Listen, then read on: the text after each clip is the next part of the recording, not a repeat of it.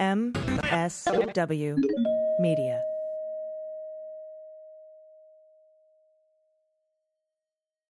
Thanks to Athletic Greens for supporting the Daily Beans. Athletic Greens is going to give you a free 1-year supply of immune-supporting vitamin D and 5 free travel packs with your first purchase. Just go to athleticgreens.com/dailybeans to take ownership over your health and pick up the ultimate daily nutritional insurance. And this episode is also brought to you by Jiminy's, maker of sustainable dog food and treats made with cricket protein. That's better for the environment, uses less land and water to produce, and tastes amazing. Cricket protein is a superfood that's delicious, nutritious, and easy to digest for dogs. You can save 25% on your first purchase. Just go to jiminys.com/dailybeans25 and use code dailybeans25 at checkout. News with swearing. Daily Beans, Daily Beans. Daily Beans, Daily Beans. Hello and welcome to the Daily Beans for Friday, June 10th, 2022. Today, the Department of Justice said in a Proud Boys hearing today that the 1-6 committee will give all 1,000 or so transcripts to the Department of Justice in September. Michigan Republican gubernatorial candidate Ryan Kelly was raided and arrested by the FBI this morning. Top Meadows aide Cassidy Hutchinson swaps out her lawyers. And the Department of Justice says Pete Navarro lied, and the court should deny his request for a continuance in his contempt of Congress case. I'm your host, Allison Gill. Hi, everyone. It's me. It's AG. I'm traveling. Dana is also traveling. She's not going to be with me today. But I do have an interview later in the show with Mark Follman. He is the author of Trigger Points, and we're going to be discussing his latest in Mother Jones. And also today, I just want to let you know this is being recorded before the 1-6 committee hearing tonight. I'm going to be finishing this recording, finishing the interview, and then heading out to listen to those hearings. So you're not going to get coverage of the hearings in this episode, but you will be getting it Monday morning on the Beans. And so that is the show. And I'm excited to get into the news today because there's a lot of it. So let's hit the hot notes. Hot notes. All right, everybody. First up, the Michigan GOP is hot garbage. In addition to 5 Republican candidates being disqualified for submitting fraudulent signatures in their bid to be on the ballot, and despite the Michigan Attorney General investigating Trump-backed electors breaching voting machines, the lead Republican gubernatorial candidate was arrested Thursday morning on misdemeanor charges related to his involvement in the Capitol riot on January 6th. That's according to the Justice Department. Ryan Kelly, 40 years old, of Allendale, Michigan, was arrested in Allendale on charges of, there's several charges: destruction of government property, and of course, being violent on restricted grounds, entering restricted grounds, etc. And these are all charges stemming from the 1-6 Capitol breach. That's according to Bill Miller, a spokesman for the U.S. Attorney's Office in the District of Columbia. Kelly was released on bond later Thursday after making his initial appearance in federal court in Michigan. He greeted his supporters outside the courthouse after his release, giving a thumbs up and hugs, according to local reporters on the scene.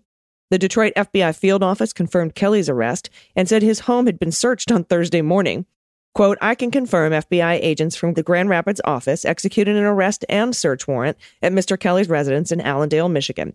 At this time, I cannot provide any information on the nature of the charges against Mr. Kelly." That's Mark Schneider, public affairs officer with the FBI's Detroit office, in a written statement, adding that she expected additional information to be forthcoming.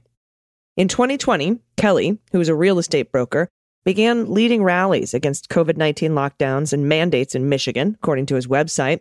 He said he led rallies against the COVID restrictions at the state capitol in Lansing and Grand Rapids. The gubernatorial candidate added that he, quote, guarded a Civil War statue in his hometown of Allendale during protests in the summer of 2020. A crowded field of Republicans is jockeying to face the Democratic Governor Gretchen Whitmer in what will be one of the nation's most closely watched campaigns this fall. Of course, a lot of them seem to be disqualifying themselves through criming.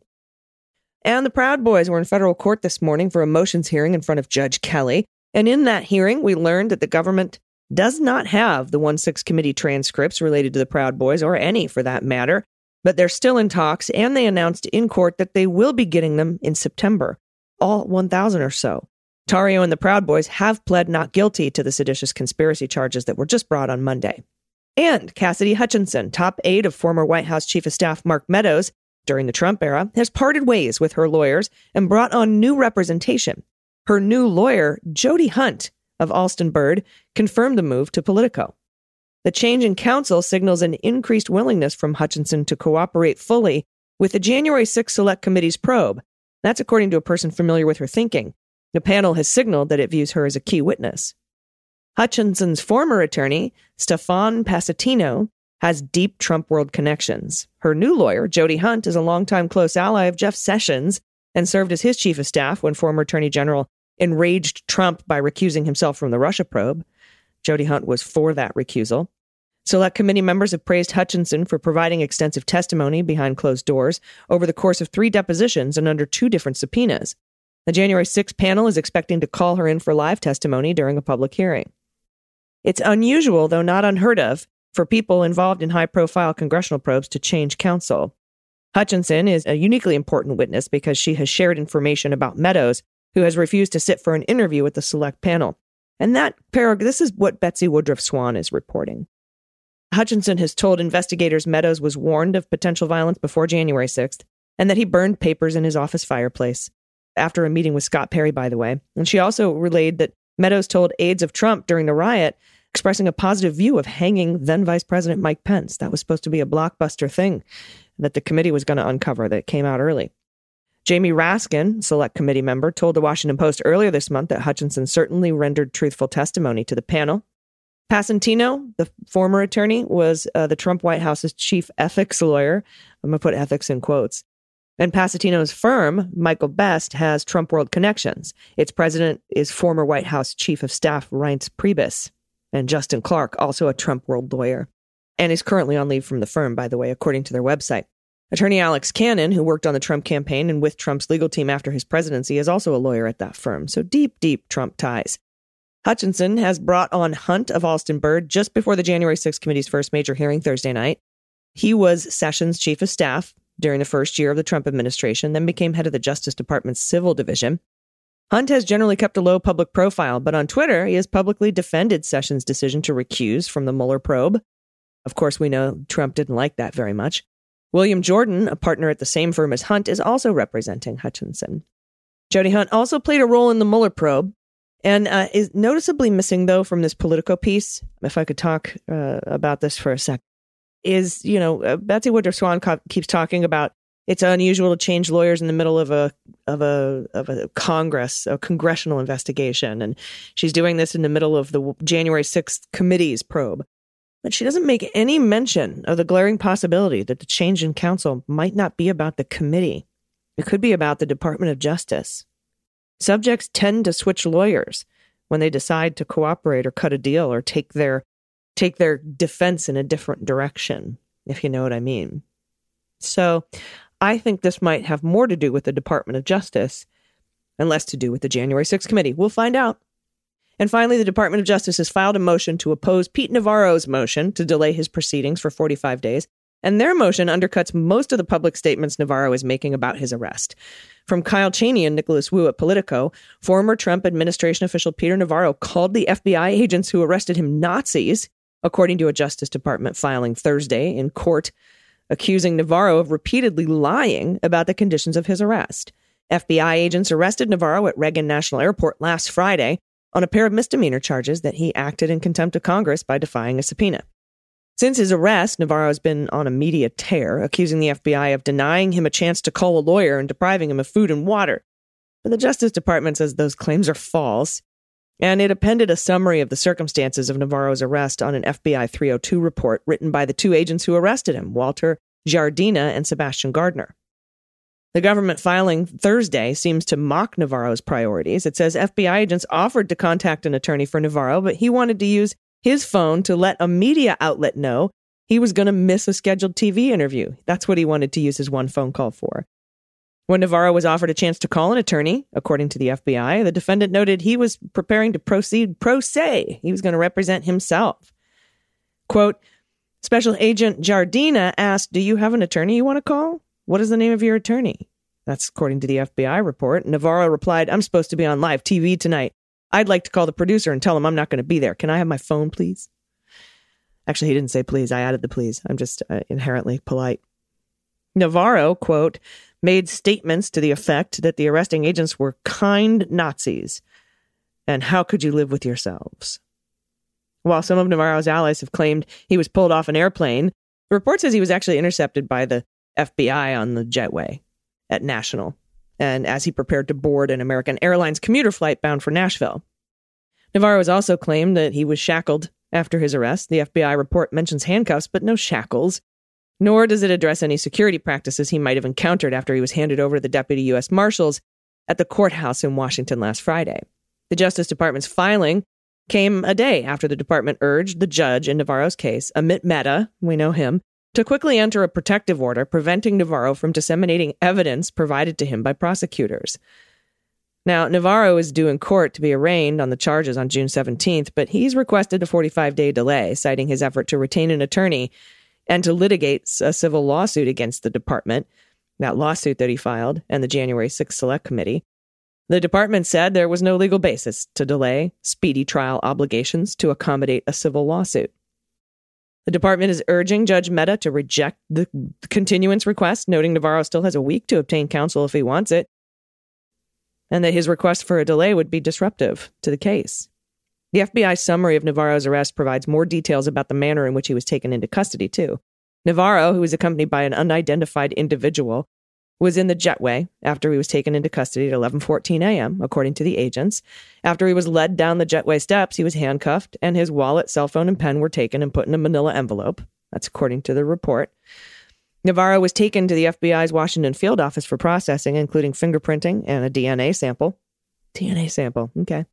After Navarro complained that his handcuffs were causing shoulder pain, they were replaced with a second set and loosened, which the agents said relieved Navarro's discomfort. He initially rejected an offer of food, according to the summary, but asked for some at 12:08 p.m. and was given chocolate, nuts, and dried fruit. He was later asked whether he wanted more food, and he declined. So it's not like he didn't ask for food and water and was denied. So, bunch of lies. But, I mean, who's surprised, really? It's Pete Navarro. Anyway, that is the news today. I'm off to watch the 1-6 committee hearings. But before I take off, I have an interview for you with the author of Trigger Points. It's an amazing book by Mark Follman. We've had him on the show before, but now he has a new piece out in Mother Jones about some statistics that you're really going to want to hear. That's right after this break, so stay with us. After these messages, we'll be right back. Hey everybody, it's AG, and I know you care about the environment and love your dog as much as I do.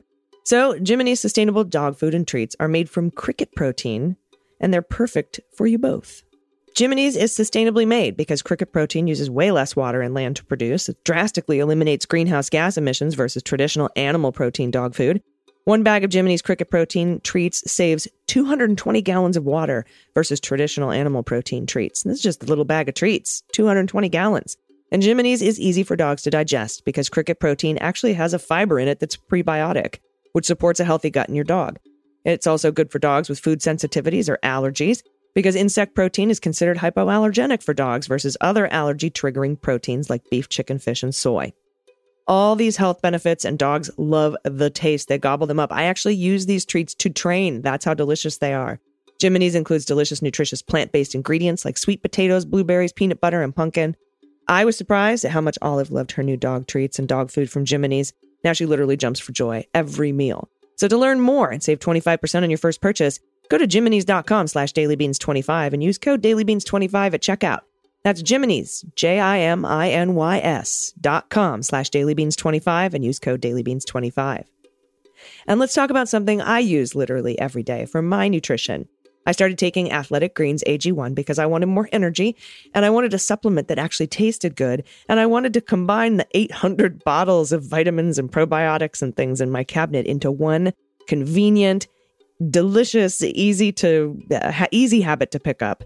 And that's why I love AG1. One delicious scoop of AG1, and you're absorbing 75 high-quality vitamins, minerals, whole food source superfoods, probiotics, and adaptogens to help you start your day right.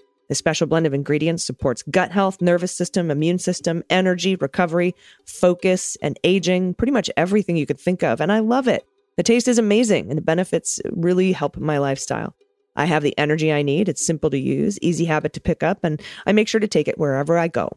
Tons of people take some kind of multivitamin. It's important that you choose one with high quality ingredients that your body will actually absorb. Otherwise, you're just wasting it. It also costs less than $3 a day, which is a great price to invest in your health and is cheaper, like I said, than all of those different supplements. And we want to thank Athletic Greens for their support. And right now, they're offering you a free 1-year supply of immune-supporting vitamin D and 5 free travel packs with your first purchase when you go to athleticgreens.com/dailybeans. So it's time to reclaim your health, arm your immune system with convenient daily nutrition, just one delicious scoop in a cup of water every morning. That's it. No need for the million different pills and probiotics and adaptogens that you have to buy separately. It's so amazing, and it's so important to look out for your health. And again, Athletic Greens is going to give you that free 1-year supply of immune-supporting vitamin D and 5 free travel packs. All you got to do is go to athleticgreens.com/dailybeans. Again, that's athleticgreens.com/dailybeans to take ownership over your health and pick up the ultimate daily nutritional insurance. Hey, everybody. Welcome back. I'm happy to be joined today by my friend, author of the book Trigger Points, Inside the Mission to Stop Mass Shootings in America. Please welcome Mark Follman. Hi, Mark. How are you? Hi. Good to see you again, Allison. It's really good to see you. And I wanted to talk to you because we've had you on before to discuss your book, which is amazing. Everybody needs to pick it up. It's called Trigger Points. You can get it wherever books are sold. But more recently, since we've spoken, we've had probably another 15 mass shootings, at least in America, just 10 over this past weekend.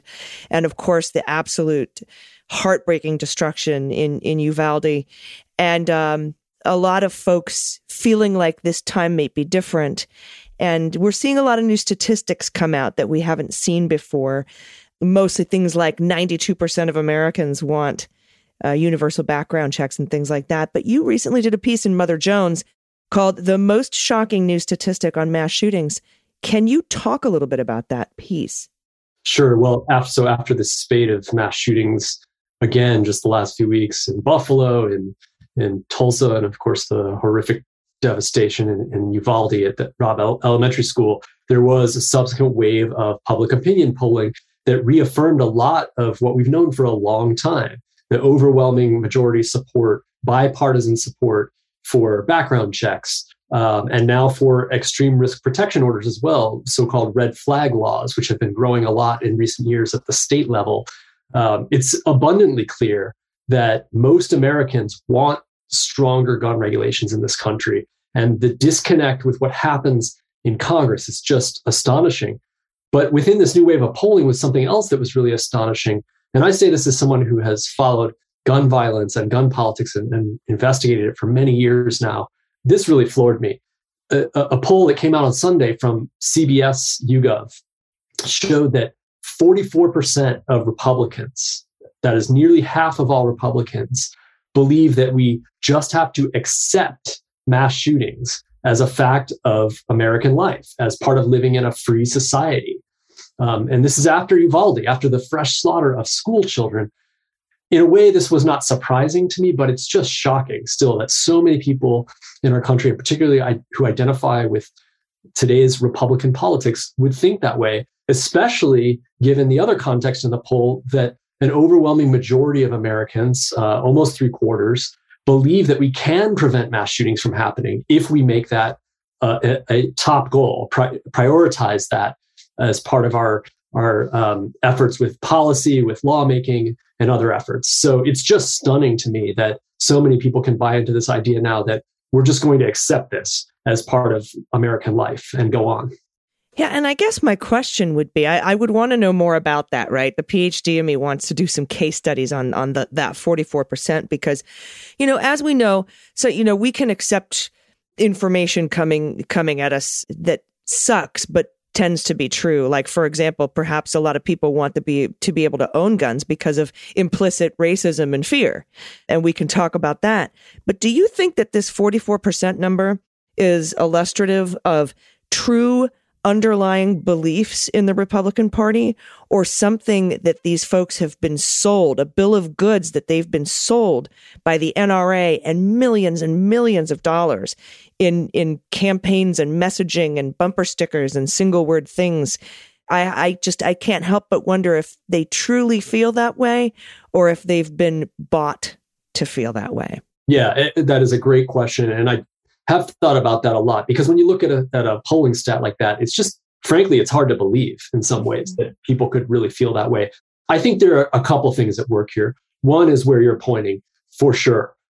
Ideological politics, political extremism, the way that has become more normalized in the United States in recent years, also combined with the long-term efforts of the gun industry and that side of gun politics to sell fear, to sell demagoguery to constituents who have taken up this idea that it's all or nothing with guns, that this is a scorched earth battle, that there can be no regulation of guns at all, or that means guns will all be taken away. It's a false dichotomy that has been created and nurtured and perpetuated for many years by the gun lobby and by conservative Republicans who are invested in the status quo of gun laws. I think something else at work here too, Allison, is the narrative that we've settled into now for years of kind of this cultural and political resignation about gun violence and about mass shootings. The idea that, oh, nothing can really be done to fix this, that we're so stuck, we're so deadlocked and have been for so long that this will never change, that this is an endless problem. And I wrote about this recently in Mother Jones as well, but that's wrong in my view. There's a lot we can do about this problem to reduce it, to prevent it, not just with this long ongoing fight over gun regulations, the kinds of laws that most Americans say they want consistently in public opinion polling, but also through other means. It's going to take, as I argued recently, many forms of action to deal with this problem. Community-based violence prevention using the threat assessment model that I write about in Trigger Points, I think is a really, really important tool here. And also battling political extremism. It is rising in American politics and has been for years. I've written about this a lot too, reported on it. This is a real problem, and it's starting to fuel mass shootings more. We've seen a number of cases where this has been a driving motivation. So it's alarming, and that's something we need to address as well. Yeah, and I think that's the thing too, because, I mean, first of all, American citizens are clearly not at odds with what we need to change with respect to common sense gun safety laws. But as you said, it doesn't just have to be federal. It's the Congress and they're bought and paid by the NRA, all of their lobbying money that goes into there. That is what the problem is. 50 Republicans are holding the rest of us hostage on this. And this is a body that was attacked on January 6th. As you know, as you and I are talking right now, we're a couple of hours away from the first hearing, but as this show will air, the hearing will have already come out. It is the next day when we play this episode. Yeah. But that body was attacked, and the people in that chamber must know that gun laws work because of the gun laws in Washington, D.C.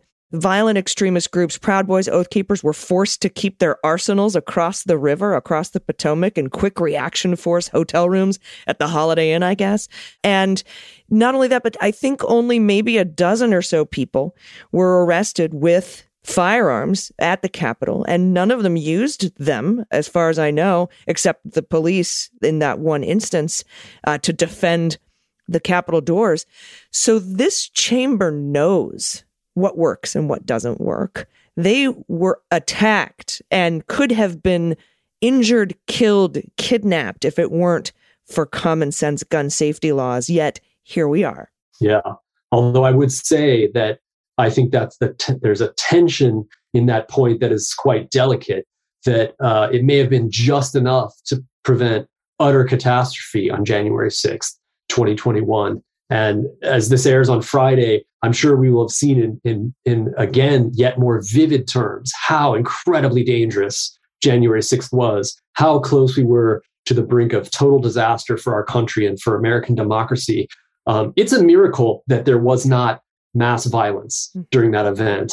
And as we showed with the Mother Jones investigation last year, there were a lot of firearms brought to the Capitol for January 6th. Some people left them behind, as you say, because of DC laws. That may have been a deterrent to some degree. There's really no way to measure that ultimately. But we also know that militia groups were stockpiling firearms just across the river, had plans to bring them in, that there were people at the Capitol who had guns on them, have been arrested for that and are facing charges. Some have been convicted now. So it may be that we got lucky, that this was one chance where we didn't have a kind of epic event of violence. And it was an epic event of violence already. I mean, there were hundreds of police officers assaulted. Yeah, we're not trying to downplay the violence. Nobody was pulling out guns and opening fire, but I think we were incredibly close to that. And you can see that in the law enforcement testimony too. They themselves have said that they were extremely concerned that day about going after people who they suspected were armed, about the possibility of starting to use their own weapons because of what that might have led to. So it was a real powder keg, and our country is extremely fortunate that it didn't become far worse. Mm-hmm. Yeah, absolutely. And I think a lot of that has to do with the very, very strict rules that they have in DC about where you can bring guns, what kind you can bring, how big the magazines can be, how much ammunition you can have. So many were confiscated. Yeah. And so I think I think that's very important. And as we sit here, the body now is trying to come up with what I would call probably a watered down bill, better than nothing, but watered down and doesn't have anything in it with real teeth, like a universal background check or raising the age to 21 to purchase long guns like this, or an assault weapons ban, which we know also works. We've seen the statistics for that. What do you think of this? My first thought was, why don't the Democrats write 10 or 15 or 20 clean single bills? One of them is to raise the age. One of them is a universal background check. One of the bills is this. Then put them all through and see which ones get through and which ones don't. Instead of trying to put an omnibus together that will end up being watered down, where the Republicans will say, we did it. And everyone will say the Democrats let this watered down. They'll blame Democrats, who are the ones who are trying to help everyone. I feel like it's just become sort of a shit show. I don't understand, things that have been taken off the table for no good reason. The only arguments I've heard, actually, Mark, from some of the senators is, well, we don't like the way the House did this, so we're not going to vote on raising the age to 21. Not anything about the Constitution or the Second Amendment or any kind of merits argument, but more of a, what would you call it, process argument as to why they're not going to include these things in here and just let children and people continue to die. What are your thoughts on this legislation, and what do you hope comes out of it? Yeah, well, I think people need to realize the reality of this. We've seen this dance before. Republicans the Republicans in the Senate are using the same kind of misdirection that they always use. They sort of feign as if they're serious about new regulations. Oh, we'll consider it, and we're talking about it. This time may be different, but we know where that leads. And I suspect we're looking at the same process again now. So really, this is, the challenges of this are bigger and more fundamental in terms of the dysfunction of Congress and our political system right now in passing legislation pretty much of any kind, let alone on something so polarizing as gun laws. That's not to say that it's impossible. And I think it is interesting to consider a much more kind of targeted, specific approach, as you suggest, with maybe one or two measures that do have real potential. One of them may be red flag laws, a federal version of that. There is actually already model legislation for that was put out last year by the Justice Department. This is a law to, through a civil procedure, to remove firearms from individuals who are deemed by a judge through a court process to be dangerous to themselves or others, to temporarily ban them from having firearms or to remove the firearms. This goes directly to the political argument that so many Republicans make after every gun massacre. Keep the guns away from dangerous people. And this is all about mental illness, which is a myth. That's totally wrong, as I write about in Trigger Points and have written in op-eds recently in the LA Times and elsewhere. That is also a tactic that the Republicans use to dodge serious debate and serious work on gun policy. If we can just blame it all on a bunch of crazy people who are totally detached from reality and just snap as if they're acting impulsively when they commit a mass shooting, then we can forget about all this other stuff. We just have to deal with those crazy monsters. But right. It's like, well, what can we do? Our hands are tied. I mean, we aren't going to have socialized medicine like the communists in Europe. So we just have to deal with it. That's just sort of how it always turns out. But look at the Buffalo case. The mass shooting in Buffalo, that young man, that 18-year-old, had raised enough concern the year before while he was still in high school to be taken into custody by state police and given a mental health evaluation. New York has a red flag law. This speaks to the opportunity to prevent these before they happen And we don't yet know all the details of that case. There's an ongoing investigation, but I strongly suspect we will learn of more evidence along the way that there was opportunity to intervene, to disrupt what this individual was planning, to interrupt his movement down the pathway to violence, this escalating process of warning behaviors and planning and preparation for an attack. Red flag laws could be a potentially very powerful tool for that. They have already been used to some effect in states. I mean, the research on them is relatively new because the laws are new, but it looks promising so far. So why isn't that something that Republicans are taking seriously, especially when they say that's what they want to do? And especially because there is strong bipartisan support for that policy. So again, we have this really stark disconnection in public opinion in the United States, in understanding of the reality of this problem, and then what politicians do. And I think, as you say, this is the story of political power, of lobbying power, and money. That's what it comes down to. It's had a stranglehold on this for a long time. And, the question of what will it take to change that is still in front of us, unfortunately. Yeah. And the Republicans in Congress aren't taking it seriously because they're not serious people.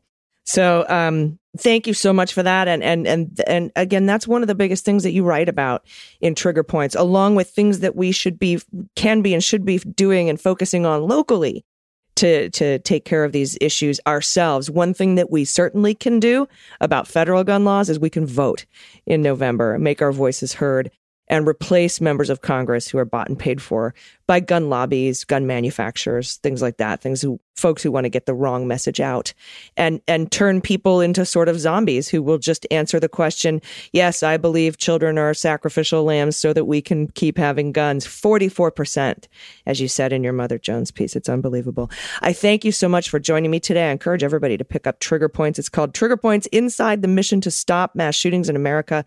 Author Mark Follman. Thanks so much for joining me today. Thanks, Allison. Great to talk with you again. Great to talk to you. Everybody, thanks for tuning in today. We will be back on Monday with Dana. And until then, please take care of yourselves, take care of each other, take care of the planet, take care of your mental health, and vote blue over Q. I've been AG, and them's the beans. The Daily Beans is written and executive produced by Allison Gill, with additional research and reporting by Dana Goldberg and Amy Carrero. Sound design and editing is by Desiree McFarlane, with art and web design by Joelle Reeder with Moxie Design Studios. Music for the Daily Beans is written and performed by They Might Be Giants, and the show is a proud member of the MSW Media Network, a collection of creator-owned podcasts dedicated to news, politics, and justice. For more information, please visit mswmedia.com. MSW Media.